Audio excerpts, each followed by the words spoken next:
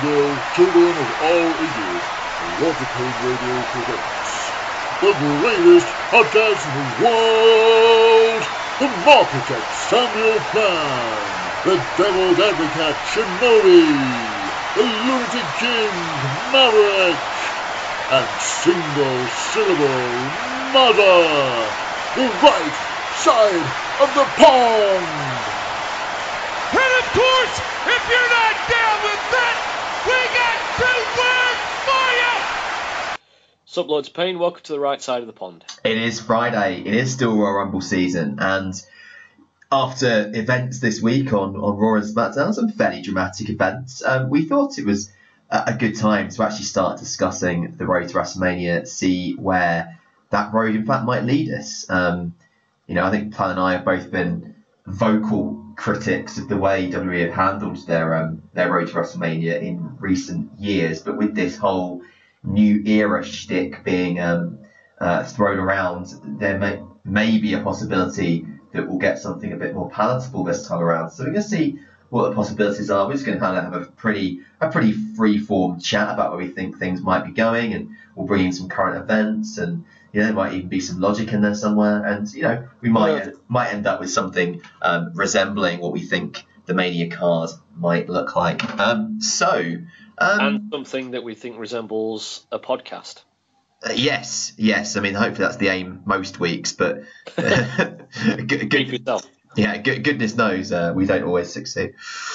So where should we start? Should we start with? I mean, I think probably the obvious place to start would be with this Universal title scene and what they seem to be doing. So the rumor this week, of course, was that Braun Strowman he's either too injured to compete against Brock Lesnar, or Vince is worried that he's cooling down and therefore no one cares about the match, or a combination of those two things, or possibly even that he thought Strowman would be harmed by another loss to Lesnar. Like, who would think that jobbing him out like 3 times in succession would be harmful? Yeah, that's the one that I read. 3 times in short matches as well. Quite, with Baron Corbin being the cause of one of them. I mean, it's difficult for me to talk with any enthusiasm about anything involving Brock Lesnar anymore. I suppose, there's a part of me, and I know it's not going to happen. I mean, who are we kidding? But there's a part of me like, can you imagine if they just had Finn beat him? And they were just like, fuck it, we've got AEW coming up, suddenly starting, and, we're talking about a new era, all the rest of it. Let's just fucking go all in, just this once, and just take the risk on Finn, and then move to a Seth Finn match at WrestleMania for the title, because of course they wrestle for the Universal. They were the first 2 guys to wrestle for the Universal title, like SummerSlam, in fact. So nice bit of history there. I know it's not going to happen, but it would just be such a huge shot in the. It's just such a huge breath of fresh air for their product to just do something unexpected that people would like. Which it's depressing that we live in a world where doing something unexpected that people would like seems to be so far removed from anything WWE would ever do. There's some historical precedent here, of course, because back in 2004, Eddie Guerrero won the world title from Brock Lesnar. Well, that's completely unexpected at the time. I don't think anyone was expecting Lesnar to drop that belt, even with the knowledge that. I guess it started to leak out that he was thinking of leaving, but that was completely unexpected, and it's a similar thing, isn't it? Like, smaller guy, is he believable in facing Brock Lesnar, all the rest of it? But I think obviously, I'm not suggesting that Finn Balor is anything like a peer to Eddie Guerrero in talent terms, but it's not a dissimilar scenario. So, or as you say, at the moment it seems fairly remote, but given the positive reaction to his night-long story, Vince tells him he's too small, he beats Jinder Mahal in an eliminator to get into this sort of eliminator match for number 1 contendership. He wins the match by pinning Cena clean. I've got a column out this week, I'll get the plug here now, about this notion that somehow Cena is doing Finn massive favours by getting on the mic after the match and saying, "Oh yeah, look at this guy." I mean, I think it's typical Cena trying to steal a spotlight for himself. I don't think necessarily Finn pinning Cena is any different to him pinning anybody else at this point in time. But nevertheless, he has pinned the top guy of the past 15 years. So, fair play. And yeah, he's going to be heading to Royal Rumble with a lot of momentum, having, of course, also got the added story of having beat Jordan Devlin, his student, if you like, at NXT UK, going all the way, getting on a plane, going all the way to Raw, and then having that night on story. He's suddenly got a lot of momentum. And WWE's problem is they find it difficult to recognise when somebody suddenly has that momentum behind them, and they recognised it at Becky Lynch, and they went with it, and they were rewarded. So maybe that's taught them a lesson. I doubt it, but it might have done. Vince is too stubborn to learn. I think I guess the interesting thing here, the mildly unpredictable thing here, is that we're in a new status quo. I don't mean that in terms of this whole what's so far still feeling rather empty rhetoric about another new era in WWE. I'm talking about even as recently as this time last year, when Brock Lesnar was Universal Champion, you knew nobody was going to beat him because you knew they were holding off for Reigns to do that. Well, Reigns did that.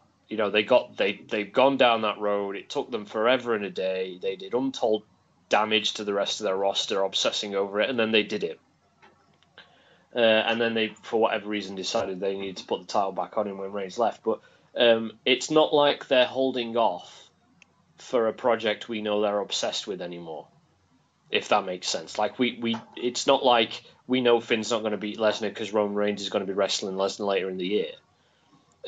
So I guess there's a mild glimmer of hope there that because we're in sort of a new status quo, that maybe they will do something risky, particularly on for a WrestleMania card, because WrestleMania sells itself anyway. Even if it didn't, that show's going to be loaded up with the usual part-time BS that they pull. They're going to rely on those part-timers to in their mind, that's going to be what shifts the tickets and stuff. So, they could perfectly afford to put the Universal Championship on someone like Finn and see how he does it on the big stage heading into WrestleMania. And if it does end up being, obviously Seth at the minute is kind of the favourite being rumbled about getting that Universal title shot at Mania, and if it does turn out to be Seth, there's, the story there writes itself and has done for years. They have this on-again, off-again competitive rivalry with one another. I don't think Seth has ever fairly and in completely fair terms beaten Finn one-on-one, maybe after he won the Intercontinental Championship, but there's the odd tainted victory here and there.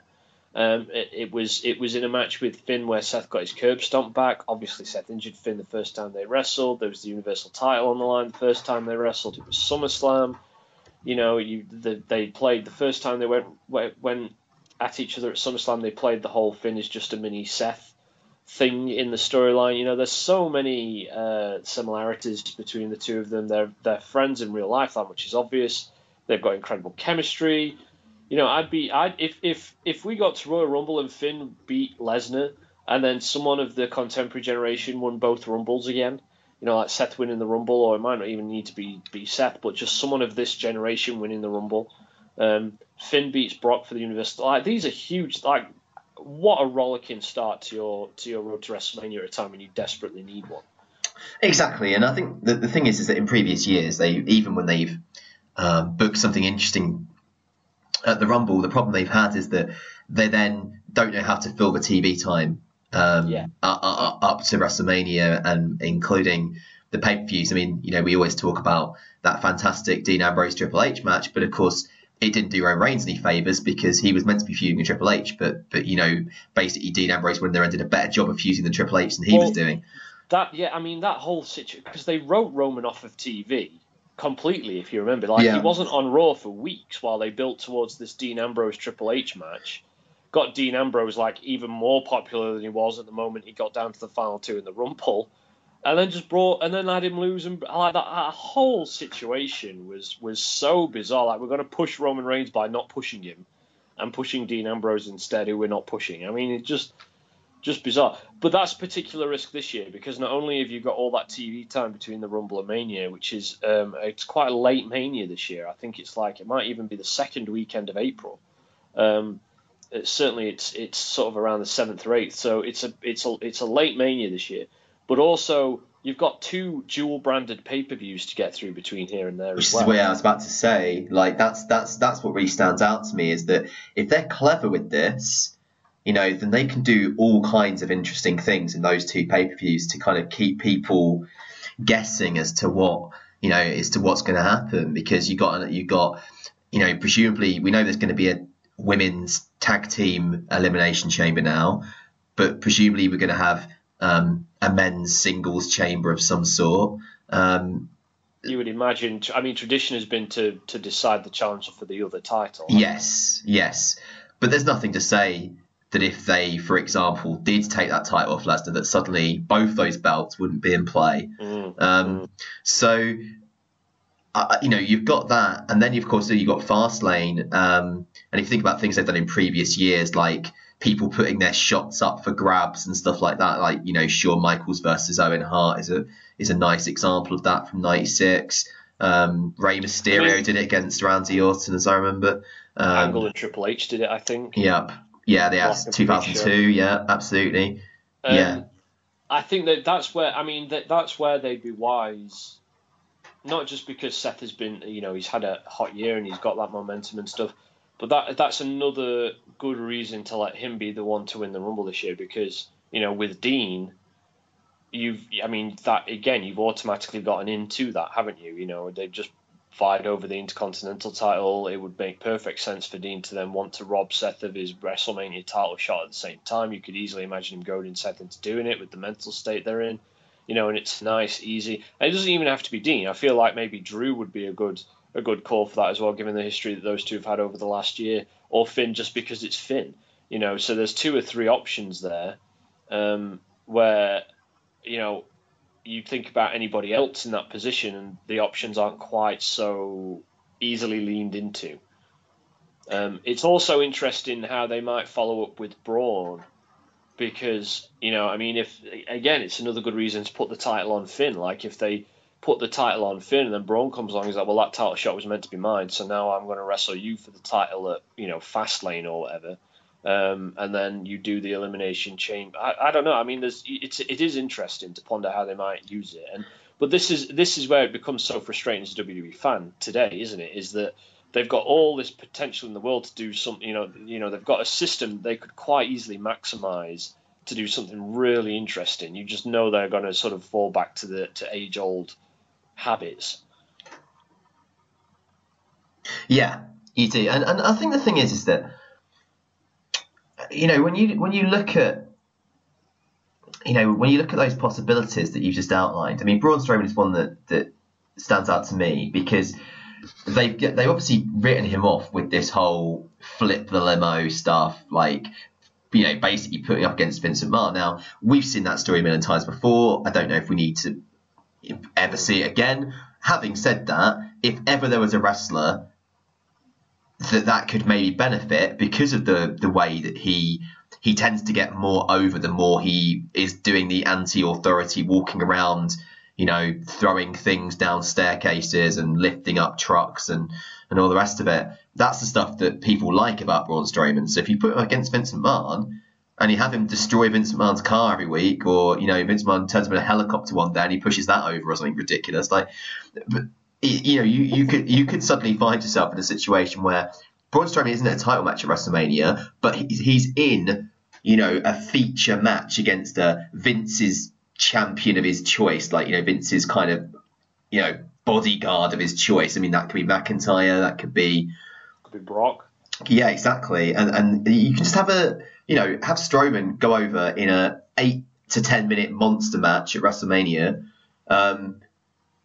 outside of the title, and that heats him up again nicely, so that all this damage you've done to him by jobbing him out to Lesnar and having him, call out the entire jobber locker room to beat Baron Corbin and all this weird stuff they've done with him, they can kind of draw a line under it, and they can learn some lessons from people like Bray Wyatt, who they never ever properly rebuilt after the Cena thing. I think not having that title shot will do Braun Strowman good. I think, the reports, kind of you can be cynical about them, but I think it's certainly true that had he gone into the Rumble and just wrestled another one of those matches against Brock Lesnar, I think that was him more or less done. And it kind of gives Finn his big opportunity, gives him the opportunity to prove to Vince that he can be one of those top guys.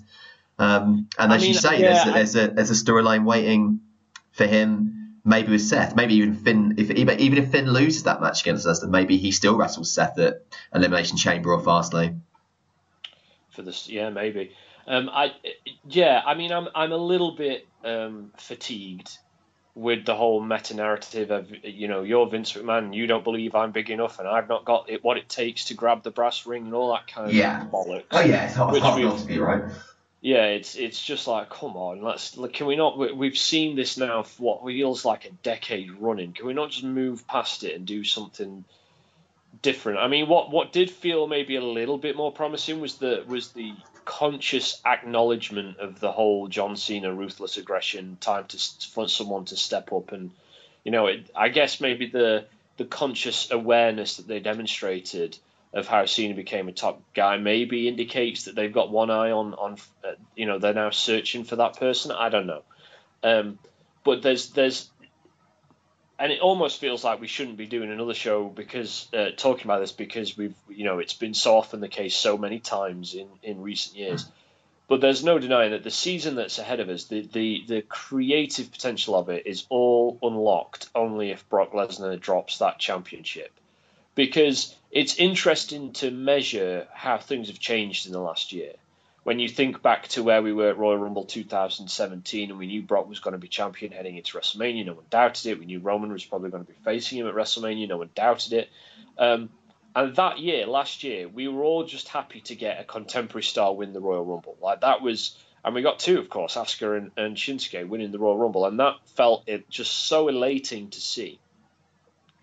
Given that Orton had won it the year before and yada, yada, yada.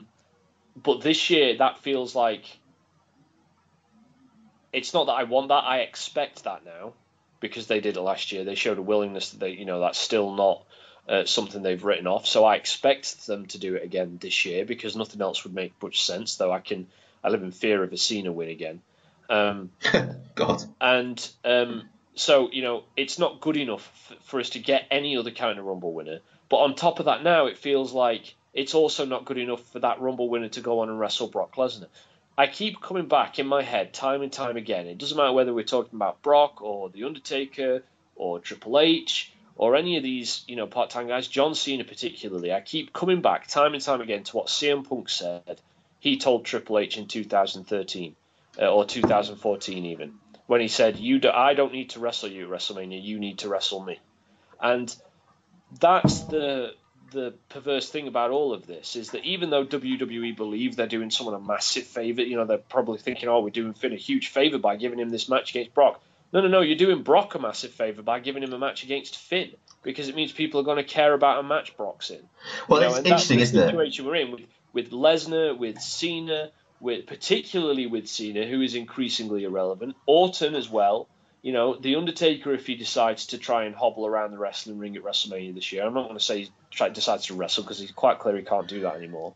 No disrespect intended, but it's just true. Whoever it is, any of these vets, any of these part-time guys, it's now a case that the contemporary talent are doing them favours, even though we live in this perverse world where that's not how it's seen by the powers that be. I mean, Cena's by far the I think even more so than Brock, and Cena's it's something you've just written a column on. Cena in particular feels like whoever wrestles him, they're doing him a favour, really. Because WrestleMania, it's a bit like what Jericho was recently, and it's one of the reasons why I'm very happy that Jericho signed with All Elite Wrestling, because it's actually done WWE a massive favour to get someone who kept coming back for WrestleManias out of their hair, because it felt like he was just causing issues rather than helping out. Because it would be, we're going to bring Jericho back for Mania, shit, we need to figure out something for him to do. And so you'd have to, and I'm sure he'd disagree, but it was like you had to find someone to make Jericho relevant in that time period, and people aren't going to convince me otherwise. The same, particularly with Cena this year. Like it feels like Cena's actually actively intruding in things rather than, he's not helping out anymore. He's causing issues because now they've got to find something for Cena to do. And I continually live in horror I feared this for the last couple of years, that they'll go, okay, well, Cena's going to tie Austin's record for most Rumble wins and go on to break Ric Flair's record for most world title wins. And that's going to be the story of his WrestleMania season. Like, A, I should give a shit about that. And B, Cena has any business winning anything in 2019 in WWE. Yeah, I mean, I think the fact that Lesnar has said, apparently, that he wants to wrestle Balor because he thinks he has better matches against the smaller guys. Which is true. I mean, yeah, but even that is promising in a sense because it kind of shows that he understands that those matches that he'd been having, those short big man matches, are not really very valuable.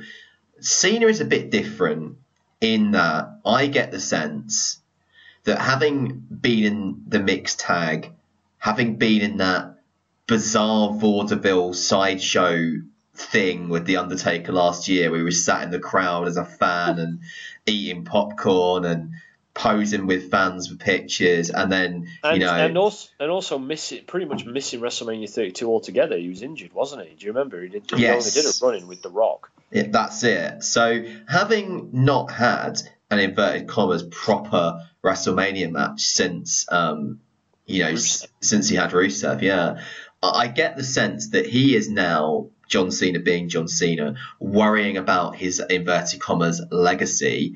And even though he knows in his heart of hearts that he's now an actor and that's where his future is, I think he has come back because he wants to wrestle, as you said, like for a relevance point of view, one of these contemporary talents. And I think he likes to vainly think of himself that he's going to be, doing them a favour. Of course, we know from history, as this is what I wrote about on the main page this week, is that he doesn't have a good history of putting people over in a way that gives them a kind of lasting rub. And that's what I fear, is that you're going to get Cena versus one of the contemporary generation.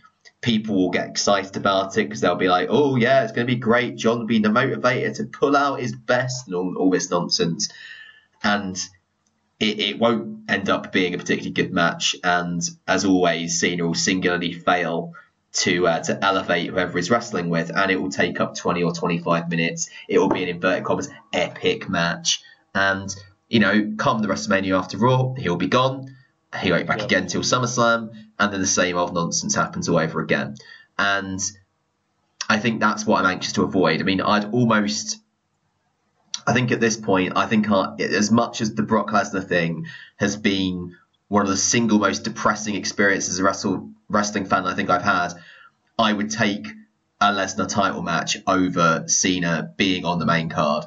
Oh, I'm not sure if I'm there quite yet, but I can certainly understand why someone would be. It's I mean, he's become I mean, the stuff with Corbin was like so beyond acceptable, and the way that he destroyed that career, and whether it's intentional or not, people get caught up on it. Whether or not someone means to do it. It doesn't matter whether someone means to do it. What matters is the patterns there, time and time again. And even if you accept the argument that Cena is one of the greatest of all time, which I still find an absolutely preposterous proposition, quite honestly. Indeed. But even if you do agree with that, you can't feasibly sit there and present evidence to convincingly argue that he was ever great at elevating other talents he wrestled with, because his career is littered with examples where he failed to do so, where he categorically failed to do so, and where wrestling Cena was, for the talent in question, actively damaging for their career, whether it's because it put them back, whether it's because it stalled their progress, whether it's because people are talking about Cena instead of them. You're talking about someone who, for his entire run on top, crowds only ever chanted for him.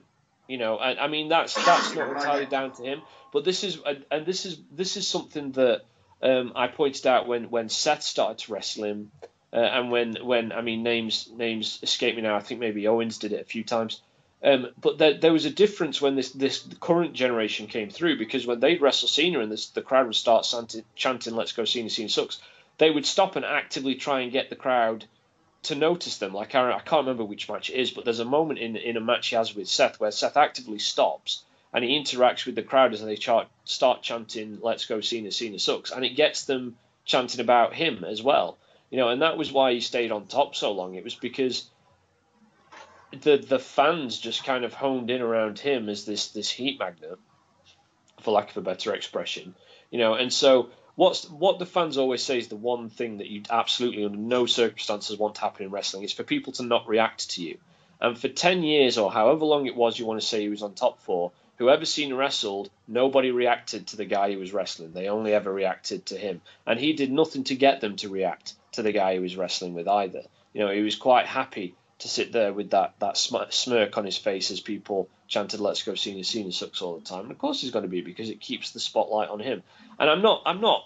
Listen, I don't know the guy, don't know his thoughts, don't know anything about backstage. I'm not meant to be sort of, hurling trash his way or anything like that. I'm just speaking empirically, there is so much empirical evidence to demonstrate that Cena was poor at elevating the people that he worked with, and was quite content being poor at elevating the people he worked with for a long period of time. That, as far as I'm concerned, that alone should preclude him from any kind of greatest of all time discussions. That's before you even get into the litany. He's got one stinker for every great match he's ever had, if not more. Many more, I would say, and not many great matches either. I guess you could debate the semantics of the word great, but even this whole, the whole kind of 16-time world champion thing is just a nothing statement anyway that drives me mad. But even that, like, how many of his title reigns were actually like an hour? Like, there was one that was about an hour long, and there was one that was there was about 5 that were about a day long.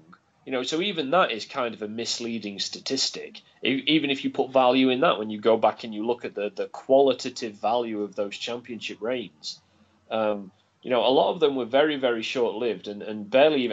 He must have held the title 3 times in his feud with Orton in 2009, because they batted it back and forth that much.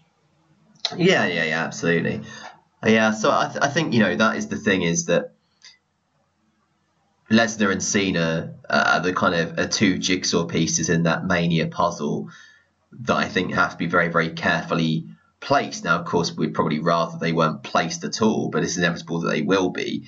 So, I just hope that they choose wisely, or as wisely as they possibly can. Yeah, absolutely. And ultimately, the sign that Cena adds very little anymore, or at least nothing positive.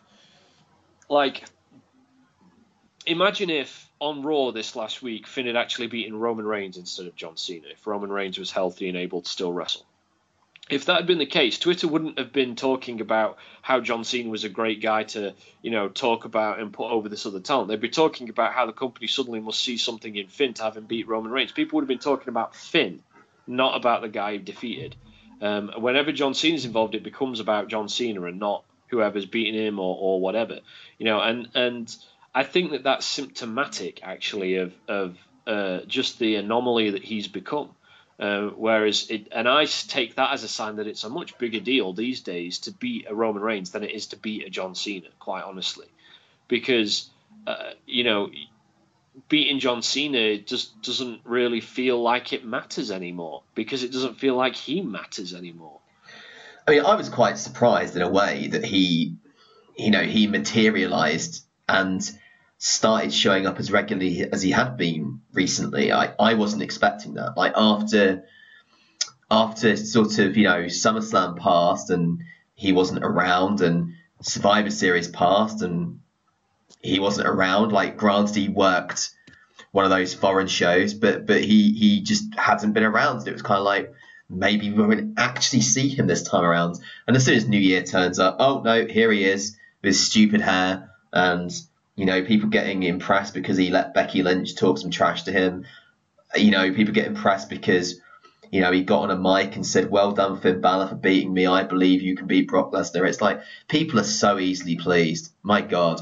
But But yeah, let's kind of look a little bit more closely then at kind of at Seth Rollins and Dean Ambrose and Bobby Lashley and what's been going on there. Now I can only assume the decision to put that belt on Bobby Lashley is to either, sort of bring Dean and Seth back together, because of course, like, Seth had run out of rematches at that point, and so they need a reason for them to be kind of, still... No more automatic rematches.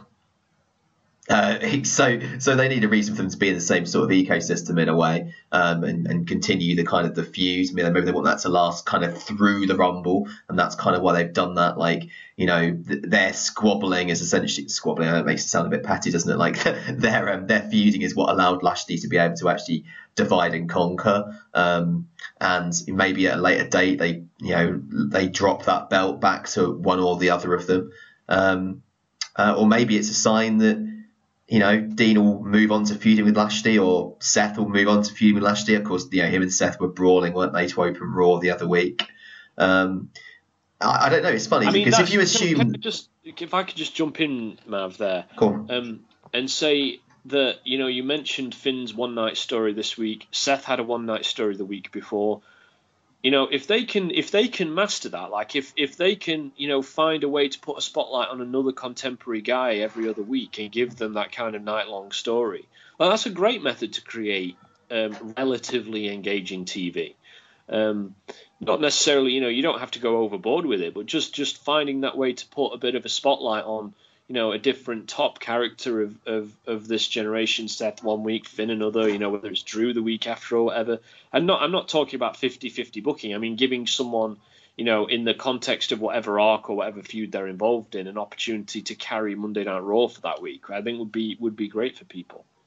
And I think, what got Seth hot, earlier in 2018, it was the gauntlet match, wasn't it? Like that was such a key moment for him as a one night story, and so like they can have a huge a huge impact. I mean, I always remember, of course, Dean Ambrose playing with house money because he got his way into the title picture in 2015. Like that was brilliantly done as well, and I think if they can do that a little more often, then I mean, I do think that TV's got more engaging. It's like they're still clearly working out the limits of what they want to do, and not everything they've done has hit, but at least with all these televised title matches, with all these number one contenders matches, what has largely gone, which I think was the biggest problem, was just the fact that nothing on TV matters. Yeah, it was tuning in every week to watch a 6-man tag with the Riot Squad in, or Elias singing and then somebody interrupting him, and the same thing happening over and over again, or Braun Strowman flips something over. I think at least they've captured the essence of urgency a little bit better, and that I know it's a crude comparison, but that kind of anything could happen week to week was what made the Attitude Era, a strong period for the business. And to go back even further, because what would a pond be with you and I if we didn't mention New Gen? That was a mark of New Gen Raw as well. Was regular title matches on TV. Regular that would always be preceded with matches to determine who's going to wrestle for the title. Like one very early example in '93 when Shawn had been forced to. When he was suspended and forced to drop the IC titles, they had a battle royal one week, and the last two guys, who happened to be Ramon and Martel, then wrestled for the title the following week. And it's just and it's a great battle royal, and it's a great title match, and that's the kind of thing that we've actually seen quite a lot of since the brand extension, the second brand extension. SmackDown did it a lot in the formative days. It kind of teetered off over the last year and a half, but it's nice to see it coming back again, because even though it's an easy out, and you could say it's pretty lazy writing. Like you say, at least it feels urgent, and at least it feels like, what you're watching, whatever the outcome of that is, going to have an impact on something. And particularly around this time of year, when they're heading towards WrestleMania, that's a good sign. I think this is going to be the test, though, right? Because what I want to see is a better ability to maintain, narrative thrust and narrative momentum between pay-per-view. And WrestleMania, arguably, the WrestleMania season is one of the toughest times to do that. And it's going to be interesting to see, because usually when it comes to WrestleMania, like, you could lose count of the number of times, there'll be a random singles match on TV and someone like Cole will go, oh, they're jostling for position on the road to WrestleMania. Like, that isn't in any way a meaningful statement. Like, that doesn't mean anything. In an attempt to try and con you into thinking that the match you're watching that doesn't matters. So it's going to be interesting to see how they strike up, these sort of balances and stuff this year. It's such a crucial time. I mean, this is the thing, right? Like, it feels like there's a bit of pressure on them now with AEW suddenly, like, the clever timing on their part to announce, the formation of their company and stuff, and obviously NJPW coming off another hot Wrestle Kingdom and stuff. Like, it feels like the pressure is on WWE because of all of these circumstances conflating. AEW cropping up, Roman Reigns having to go, on an extended leave of absence, general fan sentiment and ratings being in the absolute toilet. The idea that there's an opening for someone to step up and seize the opportunity to become a top guy. It feels like the pressure's on them to really pull something out this year. Yeah, I would agree. And I think when you look at the road to WrestleMania, I think the two pay-per-views is a clever move because it does allow them some narrative freedom, which perhaps they haven't had in the past. Like, I always used to remember, even in the inverted commas, the good old days, that's 6 weeks from whatever the February pay-per-view was to WrestleMania used to be, pretty lame a lot of the time because, of course, they were desperate to avoid injuries. So no one that's going to be on the show was working any kind of meaningful matches. Yeah, and I mean, 2009, the build to WrestleMania 2009, as far as I can remember, is one of the better examples of recent years because obviously the Orton Triple H thing was red hot. You had build towards Shawn and The Undertaker. Jericho was doing his thing with the Legends that was entertaining. But when you go back and you look at that now, even though it's one of the better examples, it still all felt very gimmicked, right? Like it was segmented TV to the max in terms of what creative segment can we have Triple H and Orton do this week? Oh, it's home invasion week, or it's contract signing week, or it's Orton beats down the family week, or it's the other example, of course, is Daniel Bryan in 2014, and the thing with that was they peaked 2 weeks before the show. Yeah, absolutely. so then they had to kind of like, oh, hang on a minute, we've taken this to about the hottest it can get. Now what? And I seem to recall that felt very similar the following year as well in the build to WrestleMania 31. It felt like they ran out of ideas a couple of weeks too soon. And maybe they just need to. I mean, you and I have held. I know. I certainly still feel this way. That a pay per view between the Rumble and Mania is a bit weird anyway because it just causes issues. Yes. Really. You could maybe get away with Elimination Chamber because you want to set that second world title match up. But generally speaking, I'd be all in favour for them just scrapping a pay per view entirely. Or even, you've got to make one an all-women's pay-per-view. Evolution was a great success. Give them their own pay-per-view on the road to WrestleMania. Have one for the guys, one for the girls. I don't know. But it's going to be interesting to see how they respond to it. I'm perhaps a little more cynical from the sounds of it than you might be. Like, I guess I'm so invested in this story with Seth and the idea of him winning a Rumble and headlining Mania. And I think one of the reasons why they've gone back to the well over the last decade so much with having a Cena win or an Orton win in the most bizarre times is because they'll look at when Sheamus won in 2012, when Del Rio won in 2011, when when Reigns won in 15, when Nakamura won in last year, and they're going to go, well, these new guys never follow through. When in actual fact, it's because they weren't given any decent TV. Even Nakamura wasn't given any decent TV on the back of the Rumble win. I said this last year. They need to master the ability to give a contemporary talent that big Rumble victory and then be able to follow it up with a quality storyline that keeps the character growing and engaged on the path towards their title. This is where Seth is in a good position. Because what did Austin have in 2001? He had a bitter feud with Triple H going on at the time. Triple H almost stopped him from winning the Rumble by attacking him on the ramp. Austin had cost Triple H a title match earlier that night against Kurt Angle. And of course, you got 3 stages of hell at No Way Out. That put a cap on that feud. Triple H was able to win the match, and then Austin went off to fight The Rock at WrestleMania. Now, if you could replicate that with Seth and Dean, have Dean win a brutal match at Fastlane, say, but Seth still got his title shot, and he goes on having, having closed off that chapter of the Ambrose Rollins rivalry or whatever, or you could have Rollins beat Ambrose in that scenario, as long as it didn't kind of, leave Dean with nothing to do at WrestleMania. You kind of then you then kind of avoid that thing where everyone's very elated because Seth's won the Rumble, but then he's got nothing to do. So I think Seth's in a better position than Nakamura was, because Nakamura's win, let's be fair, came out of absolutely nowhere. Nobody was expecting that. And it was great for that, but also at the same time, it was kind of like, oh, I mean, if you look at Del Rio, again, he was somebody who, had been clearly a very favoured up-and-coming guy, but you didn't quite think he'd win the first 40-man Rumble. And then Sheamus, I think he was came always out as well. Yeah, it was always like a bit of a, because that was the year Jericho came back, and it was meant to be like the year Jericho finally won it, and then they pulled the swerve, and it wasn't a very good swerve. It felt, props to my mate who predicted Sheamus winning that year, and when he predicted it, I was like, "What? Are you mad? That makes I totally didn't get it, and I didn't get it when he won it."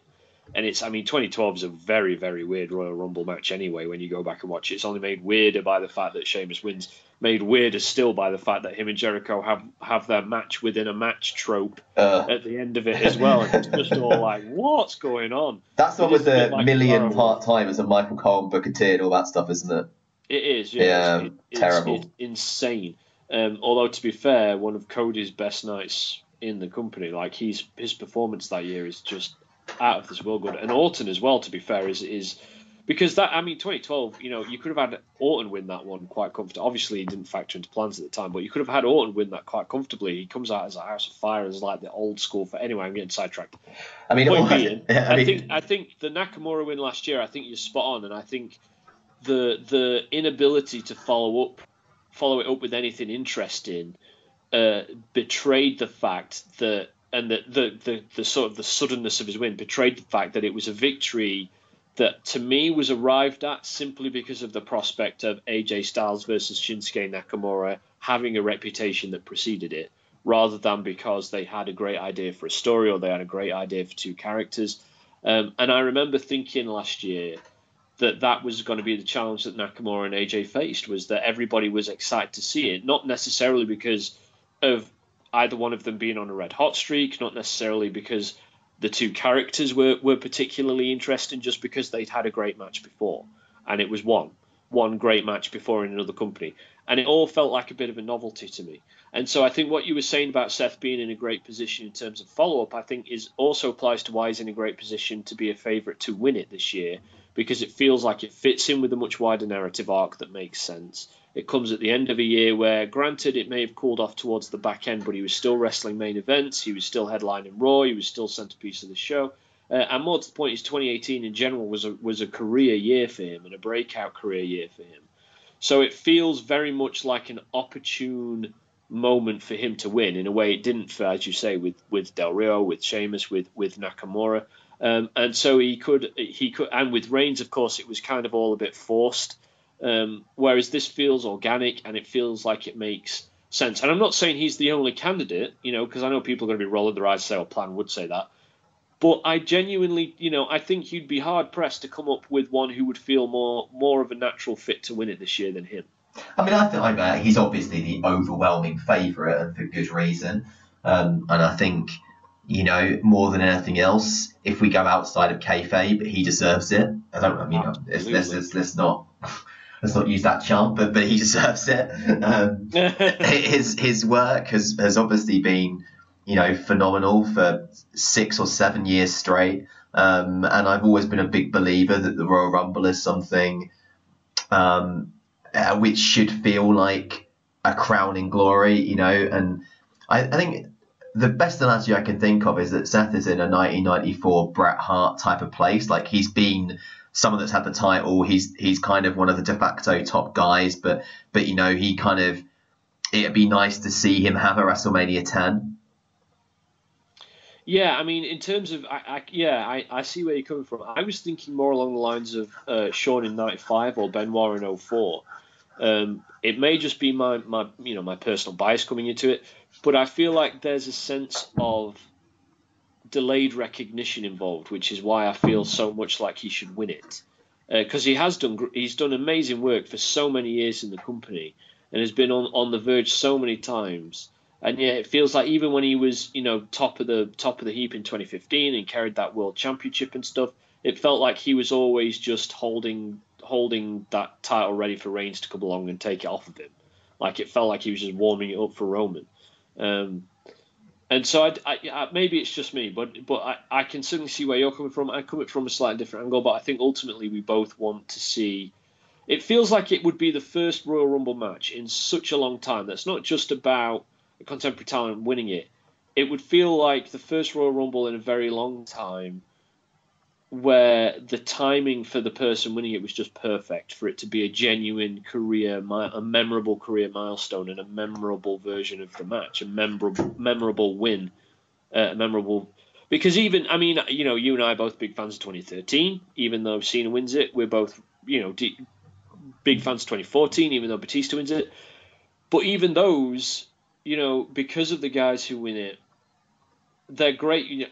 I mean, 2013 is probably my second favorite ever. Like, that's how much I like it. But it doesn't feel like a classic. And I think the last classic was 2009. So you're talking a 10-year period where it felt like the timing was right, the winner was right, the performance was right. 10 years is a long time in wrestling. And I think, it feels like this would be the first time in a very, very long time where a contemporary guy winning it would make it not just a breath of fresh air like last year, but a genuine classic version of the match. And by the way, huge fan of 2018. I know Doc is as well and stuff. But I think what it lacks is that historical follow-up to really make it stand out as not just a great version of the match, but a useful version of the match as well, I suppose. Here's the thing, though, and then you pointed this out very, very well a couple of weeks ago. I think 13, if Ziggler wins, it's a classic. Yeah. 14, if Bryan wins, it's a classic. Yeah. You can go back further. I'm actually fond of 10. I know not a lot of people are, but I'm quite fond of it. But imagine if CM Punk doing his Sermon on the Mount every time he eliminates somebody. Imagine if he did that all the way. The whole way through. The whole way through. Like, you're talking about CM Punk being that made main eventer 2 years before it happens. I think just boggles my mind that Edge wins that Royal Rumble, because it's like, they wanted to reprise the whole Cena, no one expected him to be there nonsense from 2008. So the irony was everyone expected it. Yeah, exactly. And then if you look at so you look back through it, 16, if Dean Ambrose wins that, my God, because that's a fantastic Royal Rumble match. Like, I the whole storyline going in, I remember it may be on the pond. It was the last time that that we were, I don't know, innocently excited about something. Do you know what I mean by that? Like, it was Roman Reigns had that storyline, the one against all, and it was a bit of a retread of, maybe Austin in '98 or various other things, but it was like he was putting the title up for grabs. It was the first time since '92 that the winner won the title, and it felt genuinely exciting. And imagine if Dean Ambrose had won in that spot. I mean, because you could still have gone with with Reigns eventually, but it would have just livened the whole thing up. But that's the thing. It's and that's what I tried to point out a couple of weeks ago. For those who aren't aware, I wrote a plan unplanned. I do plan unplanned blog posts on my Facebook page, exclusive to my Facebook. So go check them out. And I wrote about what happens if you and I tweeted about it as well, incidentally. What happens if you switch the winners in these years? And one of the things I wrote about was in the blog post was that you don't even have to really stray too far away from the kind of the storylines and the WrestleManias that they did. You could have very easily still gotten to the same destinations while having Ambrose winning 16, Ziggler winning. And by the way, obviously I'm doing my top 60, non-winning performances of all time in the Rumble. And of course, Ziggler doesn't win, so he's eligible for inclusion. And when I was watching 2013, like his performance that year, you talked about Orton's performance in 2009 being really commanding and imperious. I think you could say the same about Ziggler in 2013, because what struck me when I watched it for research in the last few days was he's like a completely different performer from the guy you see now. He's so confident and self-assured without all the kind of the haphazard kind of sense of trying too hard that he has now. He looks like someone who is authoritative in his performance in the ring and who should have absolutely have won that year. And it makes all of these Royal Rumbles so bittersweet. Bray Wyatt, I mean, God above, 2017, is perhaps the prime example in the sense that you think about where they went after the Rumble, with Bray Wyatt not winning the Rumble, but then winning the title to lose the title to Orton, who won the Rumble. Like the whole thing was, like, you could have easily have had Bray Wyatt win the Rumble, chase Orton into WrestleMania. You had him lose anyway if you want to. I mean, it didn't make any sense at the time. It wouldn't have done anyway. But, the point being, Bray Wyatt would have won the Royal Rumble and you'd have got to the same destination. And it's things like, it makes me wonder whether WWE actually put any stock in it, because it's things like winning a Royal Rumble match that can help solidify, as cliche as it sounds, can help solidify a career and mark someone out as being a top star in the company. So if Ziggler had won in 2013, you'd have been coming off the back of a feud with Cena and stuff, with the Money in the Bank briefcase. You'd have been absolutely under no doubt he was a top guy in the company. Same with Ambrose in 16, Wyatt in 17, so on and so forth, Bryan in 14. And so it feels like Seth would benefit from a big win. I mean, any contemporary star would. But we're using him as the example, of course. So Seth would benefit, his career would benefit, and he would be marked out as undeniably a top guy pretty much for the rest of his career if he wins a Royal Rumble match, because wins like that matter. I mean, moments like that in careers matter. I mean, I actually think if you look at 15 and the obvious backlash that was going to be there against Reigns, Wyatt could have won that one. I mean, he was the kind of star of the match. Like, Wyatt had been, through 2014, he had obviously come out on top in a feud with the Shield. He had, pushed John Cena to the limit, although unfortunately, as all John Cena feuds, it kind of ended with him, I don't know, being locked away in a box or whatever the hell it was. But Bray Wyatt's 2014 was very, very good. And, if he'd won a Rumble at the start of 15, I think you're looking at a very different Bray Wyatt career. Yeah, I mean, it's about timing, isn't it? It's about taking someone who's on that verge of really breaking through the glass ceiling, to use the cliche, and giving them that push. And I've said this on the show before.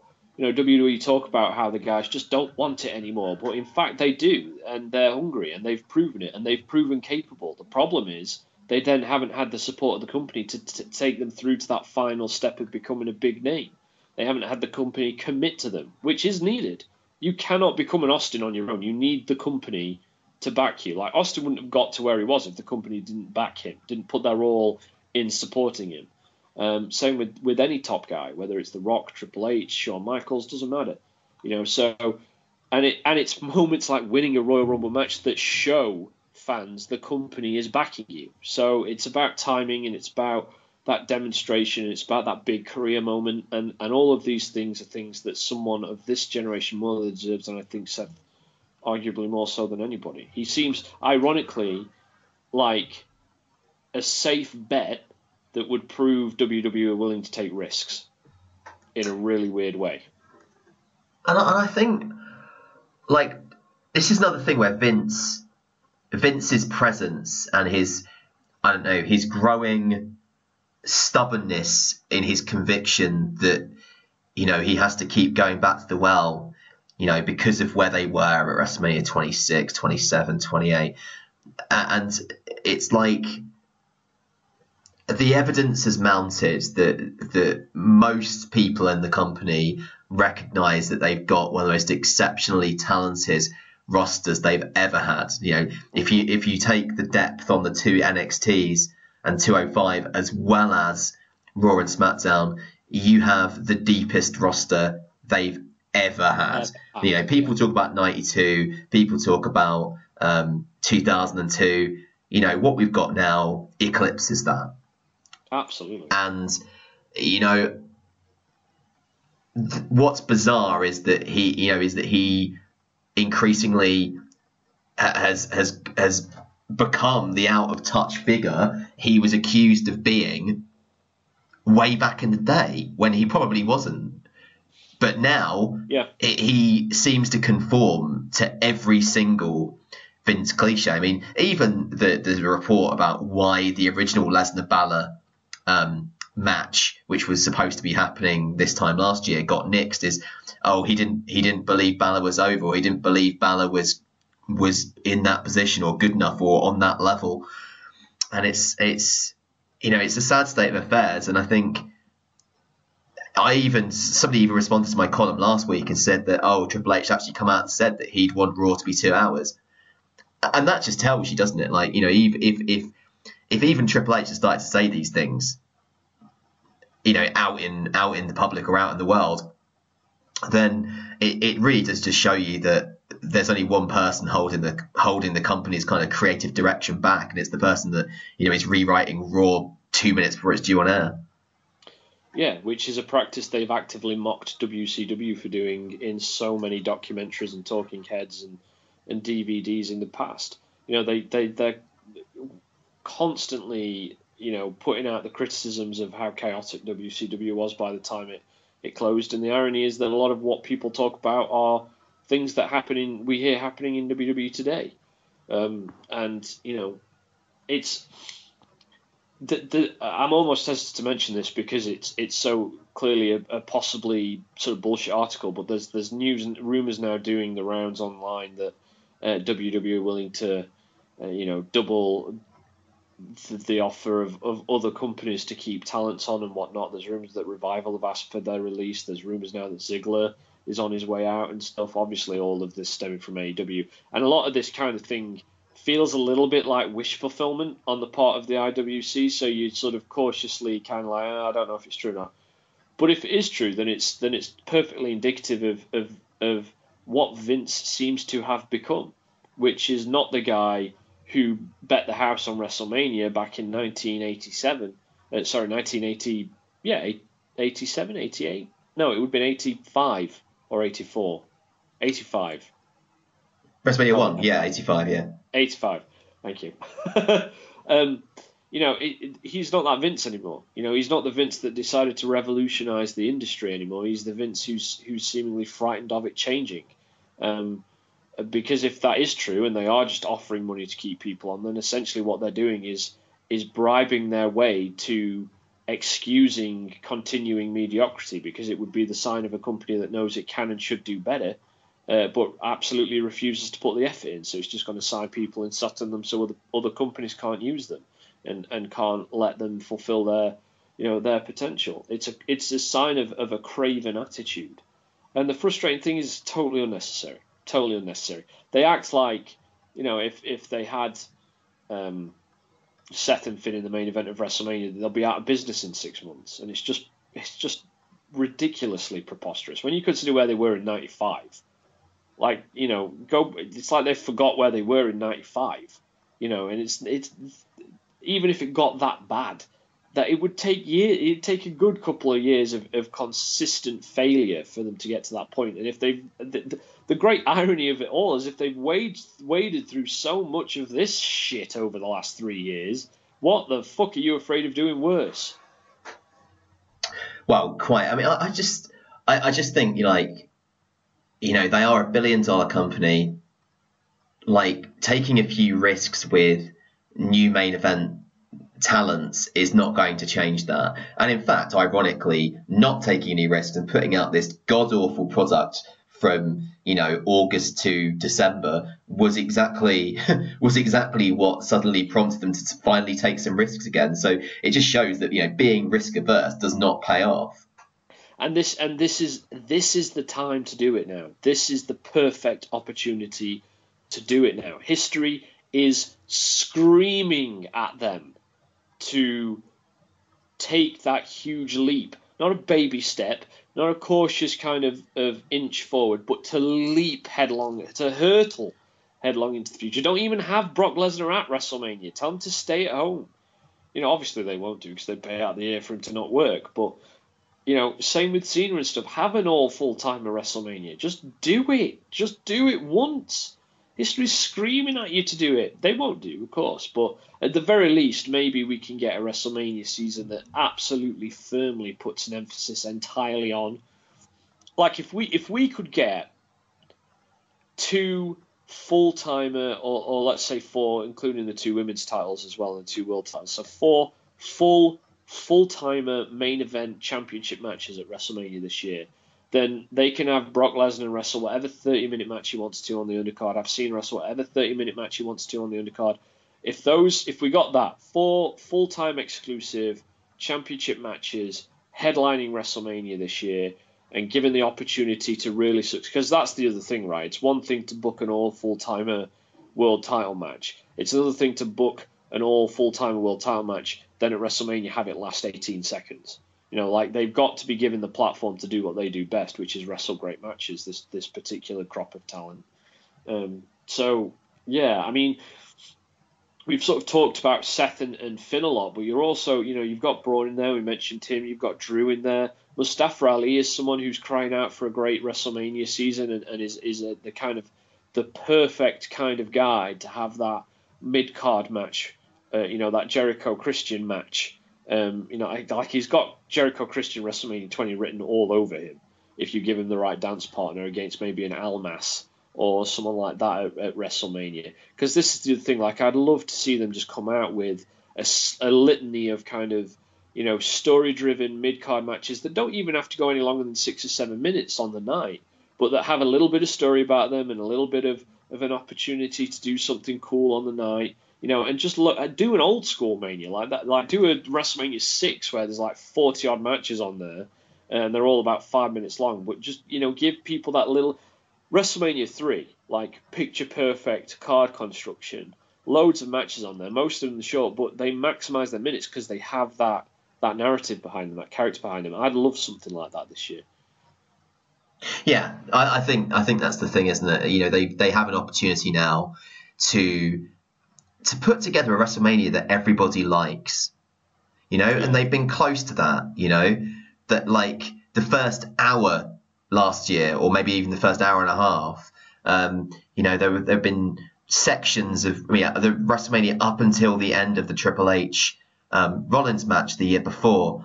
There have been they put together portions of WrestleManias, but they haven't, since 30 and 31, they haven't put together a WrestleMania. I know we can talk about the other problems that the fact that they suddenly started making them 7 hours long and so on and so forth. But leaving all of that aside, they have an opportunity this year to put together a WrestleMania that everybody likes. They really do.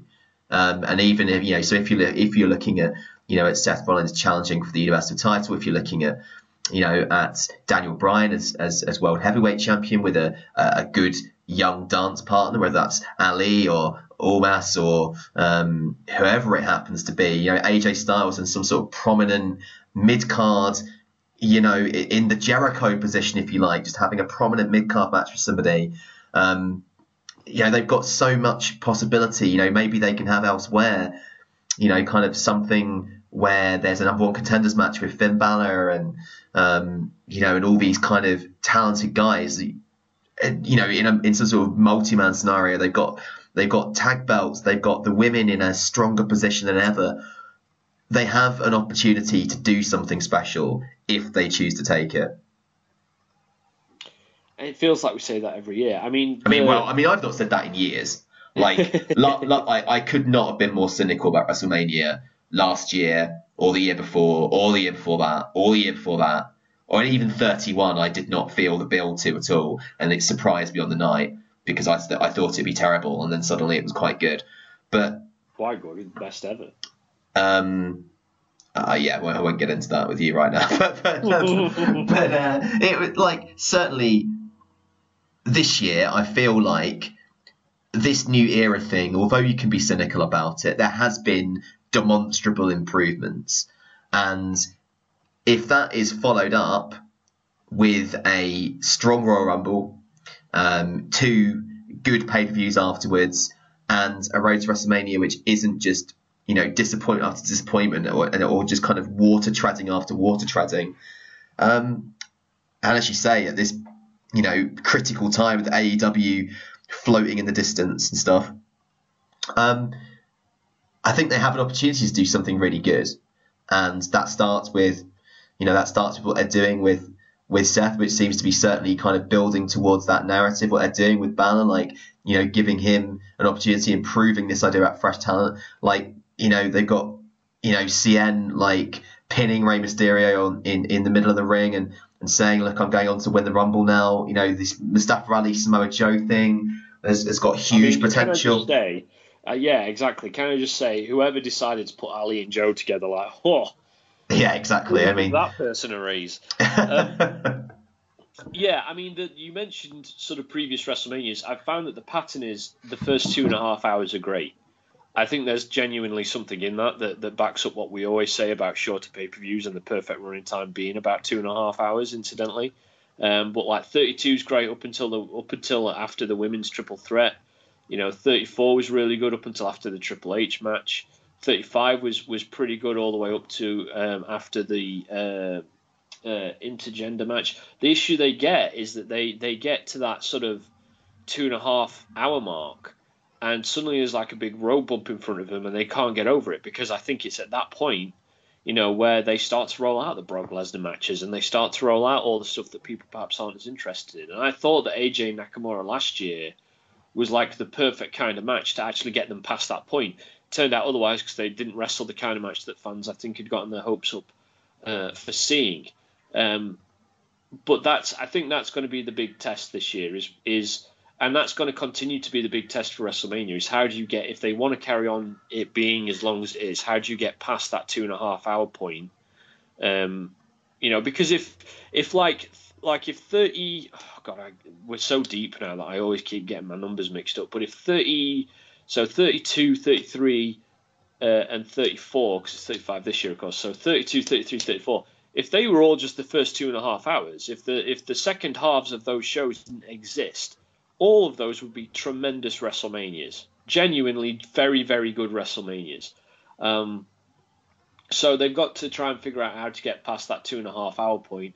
I still think that there's something in splitting the event across 2 days, which NJPW have announced they're doing with Wrestle Kingdom next year, and I think that that's a sensible idea, to be quite honest. Not least of all because we live in an age where fans can pick and choose what they want to watch anyway, so why not do that to WrestleMania? Well, here's the thing. They've already got TakeOver, the night before. So, really, WrestleMania for a long time has been a kind of, a festival, really. With access and all the rest of it.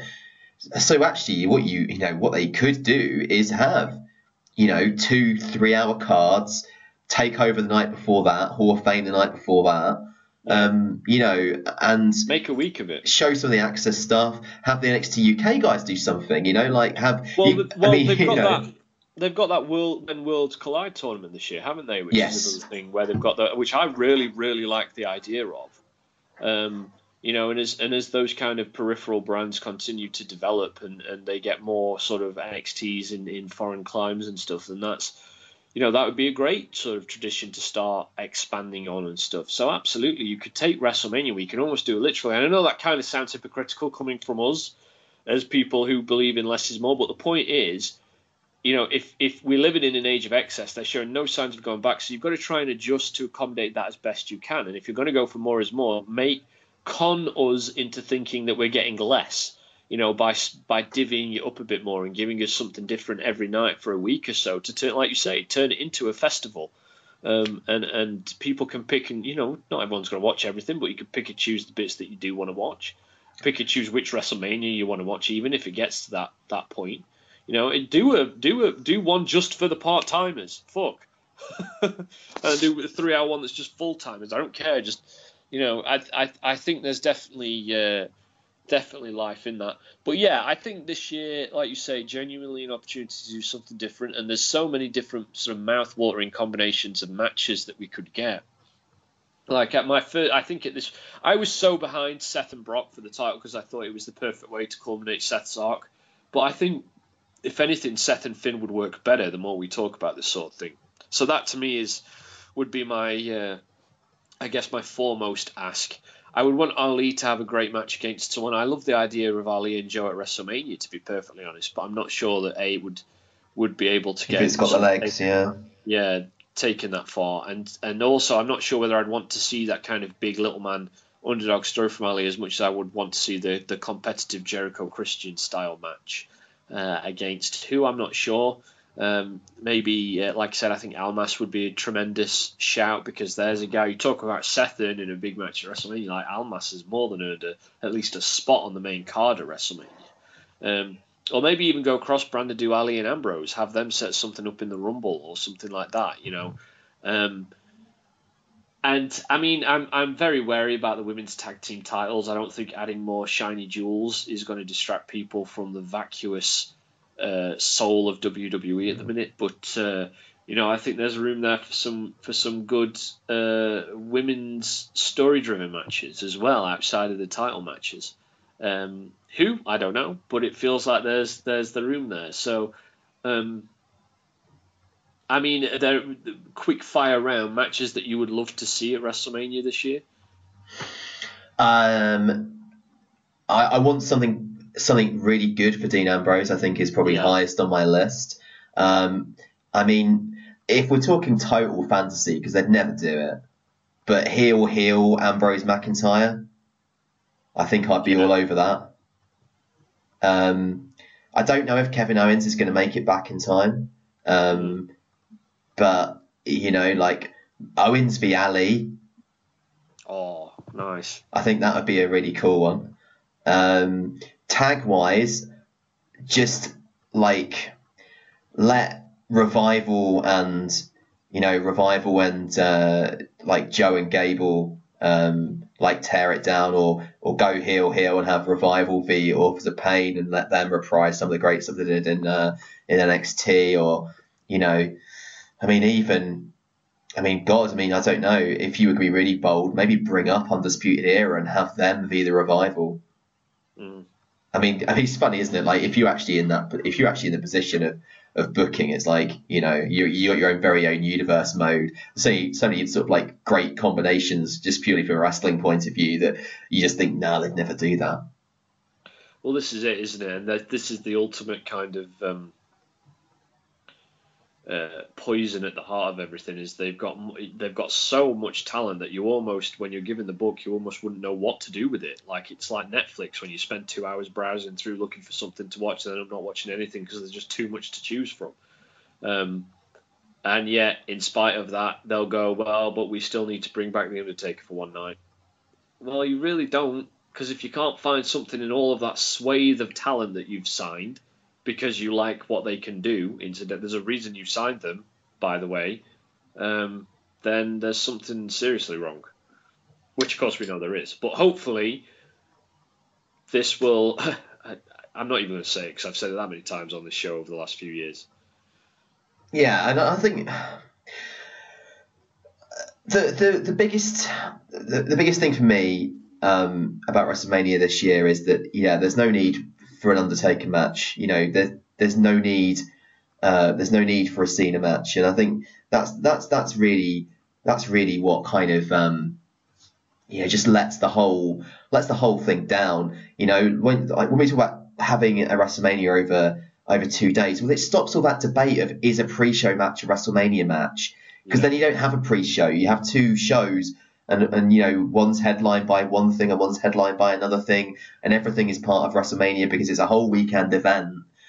And you don't get this kind of toxic, Dean Ambrose beat Baron Corbin for the Intercontinental title, but it wasn't really a WrestleMania match. Yeah, that kind of stuff is just, it drives me mad. So I really hope in the future they'll consider a more creative model. And the thing is, again, you got to look to the future and say, right, Triple H is somebody that's shown a bit of a knack for curating events and stuff like that. So, you know, maybe when the XFL finally kicks off, there might be hope of Triple H shaping a WrestleMania in a better way. Yeah, absolutely. I mean, here's hoping. Although, to be honest, I fear for the day when Triple H is running things as well, because of the over the top habits that NXT's fallen into over recent years with 40-minute matches and endless rivalries with not just the same the same two guys wrestling each other, but the same two guys wrestling each other in the same stipulation with three different names telling the same story over it. Like I'm as cynical about that as I'm about anything, but we'll see.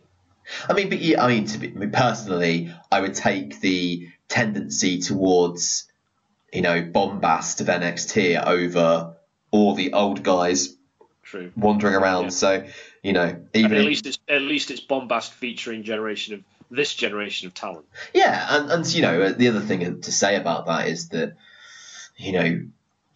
the Triple H, the expectation of Triple H will be sky high, and I think that's probably the biggest problem that he would have, is that people would expect it to be fixed instantly. So I mean, he's going to face.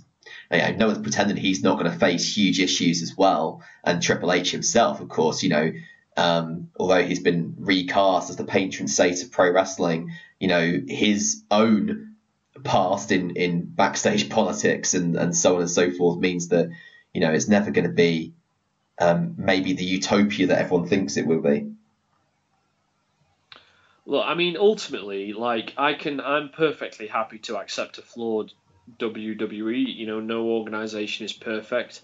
I don't need it to be as amazing, like I would love it to be, but I don't need it to be as amazing as it was, at the end of 13, beginning of 2014, all the time.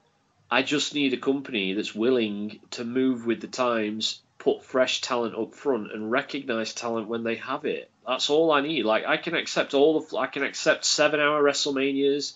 I can accept a brand split. I can accept all of this other stuff that I don't agree with, provided that it's this generation of talent, the next contemporary generation of talent, and so on and so forth, that gets the lion's share of the spotlight and that isn't talked down to all the time and turned into some perverted self-fulfilling prophecy on the part of the company that seems to obsess over its own failures more than it does its own successes, by casting everything as a dismal retread of what once was in the most odd way, because it's so weird to explain the situation of WWE. And I just want a company that, for all its flaws, says, yeah, okay, we've got 7-hour WrestleManias and excessive matches, but at least we're doing it with the guys who are in the late 20s, in their early 30s, guys of this generation. We're recognizing the talent they have, and we're giving them the opportunity to succeed. We're not going to script every single line in every single promo for you. We're going to let you develop your own voice and show that off to the world. We're not going to micromanage every aspect of everything. We're going to let you have some creative input. Just back to basics.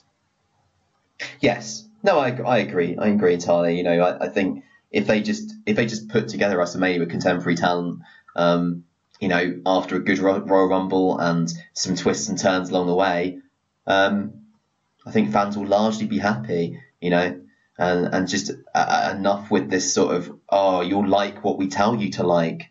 That's the biggest thing, isn't it? Potentially, is just the fact that every year the fans make it clear what they like, and the company see fit to say, no, you should be liking that, like this.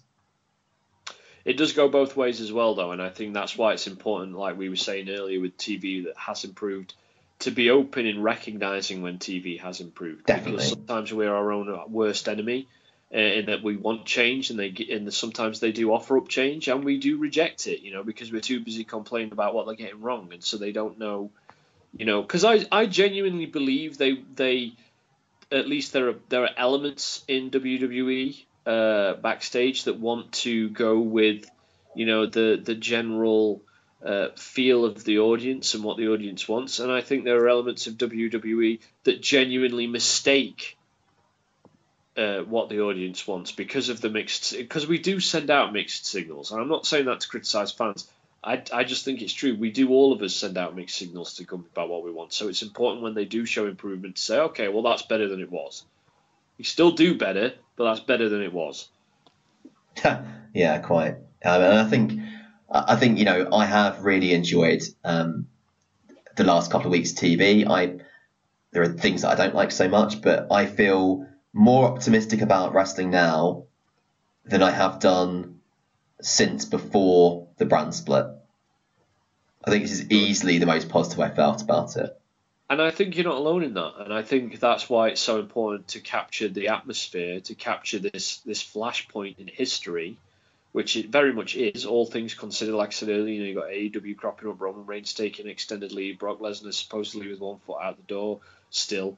Guys wanting to step up and take the opportunity, NXT expanding overseas, NXT UK finding its feet. There's a lot of change in the air. It's a flashpoint in history. You've got fans like self feeling more positive than we've felt in a relatively long time. And this is the point at which you have to be brave, take those risks, put your best creative foot forward, put a lot of energy into it more than you normally do, and really capitalize on that moment to create an atmosphere that can catalyze semi-permanent change. Yes, I think that's the thing, isn't it? Like, and for that to happen, you have to have the first step, and maybe WrestleMania 35 is that first step. Maybe WrestleMania 35 we have John Cena, and maybe we have Shane McMahon, but we don't have anyone else. We don't have anyone else from that kind of thing. You're going to get some sort of Shane Miz thing. Don't want to see it. We'll probably fast forward it, but it's going to happen. Cena, it would seem, is destined to have a WrestleMania match of sorts. If that's all we get, I think I can cope with that. And Brock Lesnar. Which that match won't be long. so there is always that. But if it means that we watch a Brock Lesnar... if it's with Seth, you could be looking at a 20-30 minutes. Yes, and if it's with Seth, then I think it's quite a different situation. Hopefully they would be able to put something really good together. Yeah. It's weird. I was thinking for all of last year that Lesnar just didn't want to wrestle good matches. And he has that Styles match out of absolutely bloody nowhere. I know you're not so fond of it, but I don't know. It's weird. How it's so hard to unpick how much of those matches were of WWE's design and how much they were of Lesnar's design. It's difficult to tell. I think there's a little bit of both. I mean, Dean obviously famously said that at WrestleMania 32, Brock wasn't motivated to do anything, and tended to railroad a lot of Dean's ideas. I think I get the impression with Brock, it very much depends on the mood he's in on the day. Do you know what I mean? I think it depends whether he feels like he could be asked that day to do it. But I think if he does get matched up with Seth this year, it's a fresh opponent for him, because that's the other odd thing. It feels like he's been wrestling the same guys forever, which is weird, doesn't it? He's wrestled Strowman 2 or 3 times. He's wrestled Reigns more times. Joe a few times.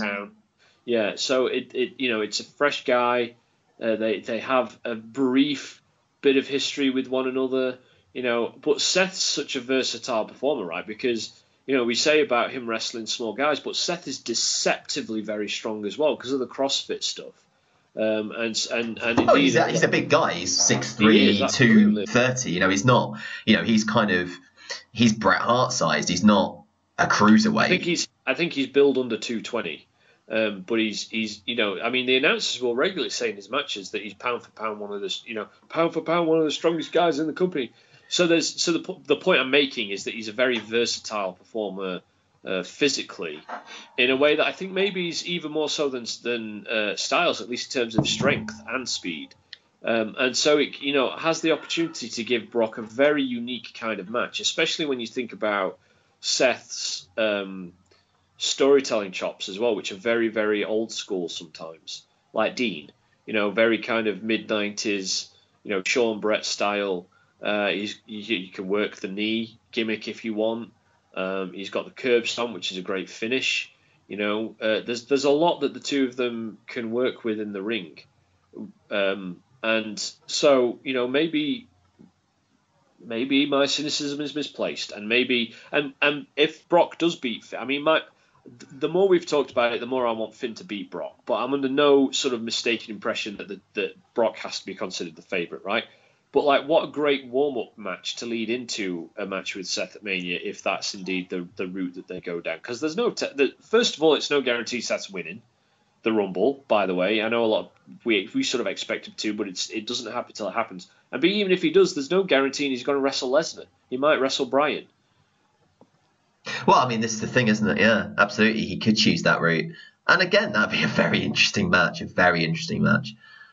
Bryan, I have to say, it's been a real highlight for me over the past couple of weeks. Like, this new character of his, I've absolutely loved every minute of it. I think it's funny. I was so against him coming back, and it's like, you know, not only has he proved that he can stay healthy, but he's also kind of unveiled perhaps his most interesting character in, you know, 5 or 6 years. So yeah, it's yeah, exactly. So I mean, I did love the 2011, 2012 stuff, I'd say, but.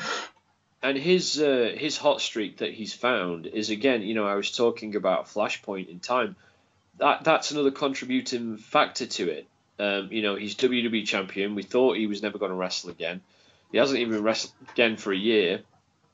He's hit upon this incredible character. He's hit upon this incredible hot streak. He's WWE champion. I mean, it would be the ineptitude of immeasurable proportion not to capture at least some of the potential they've got for genuine change here. This is a generation that we've said many times was fast approaching that kind of lost status of the generation before them. And yet it feels like every time WWE try and put the nail in the coffin, history or fate or something just says, no, we're not having it yet. We're going to give them, you know, and it feels like they just keep pushing that door open inch by inch by inch, year by year by year, because it feels like this is a generation that isn't intended to be denied. And that's why I've said many, many times, you know, you think about what they've achieved with all these restrictions, what they could have achieved without them. And, you know, it feels like Triple H is injured. It's become explicitly clear last year that The Undertaker can't really do it anymore, at least not up to standard. You know, Shawn has now said he doesn't want to wrestle again, full stop. Cena's increasingly relevant, as we said. Brock 1 foot out the door. Like, you know, you can't keep ignoring this, Vince, you stubborn old bastard. Yeah, exactly. And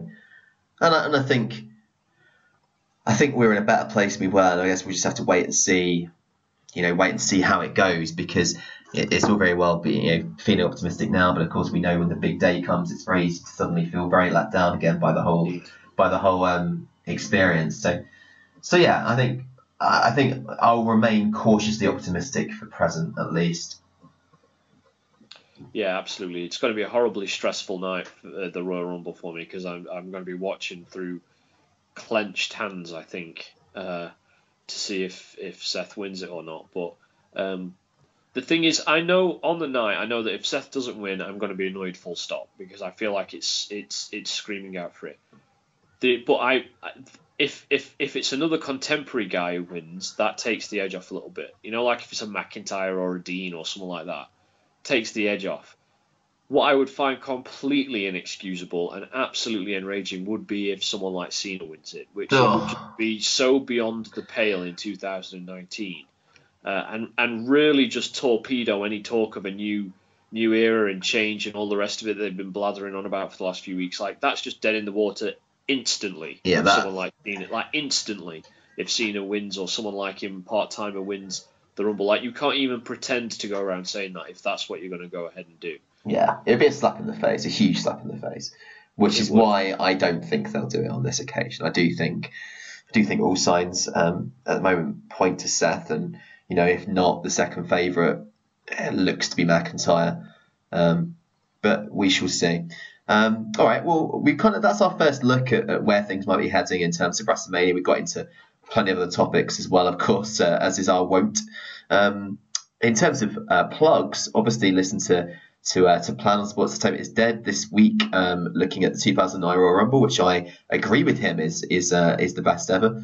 It's definitely on my watch list before the big day to watch that one again. I try and watch that one every year.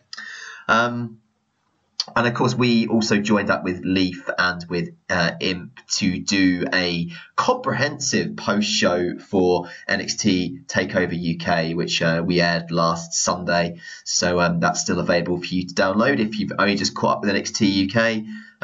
Listen to what we thought of the show. It was a real fun experience to get those guys on with us, and hopefully they'll visit the pond at some point. And we can talk some more NXT UK. And apart from that, of course, do check out our columns on the main page. Plan, you're on a Friday now? No, I'm on a Sunday. Sunday, okay. But I will be, because I horribly I horribly mistimed my top 60 performances series and realised I didn't have enough weeks because I planned the timing when it was like 30 or 40 or something. So it all kind of, so I'm. Long story short, I'm posting on Fridays and Sundays for the next couple of weeks. There we go. But otherwise, you can read Plan's work every Sunday, mine every Thursday, and Mazza on Saturday. So, yes, that's our written work. And, of course, in terms of the podcast world, all of your usual shows, Zan on a Monday, One Nation Radio and Global Impact on a Tuesday, Plan on a Wednesday, Imp on a Thursday, me, Plan and Maz on a Friday, and of course specials and stuff at the weekends.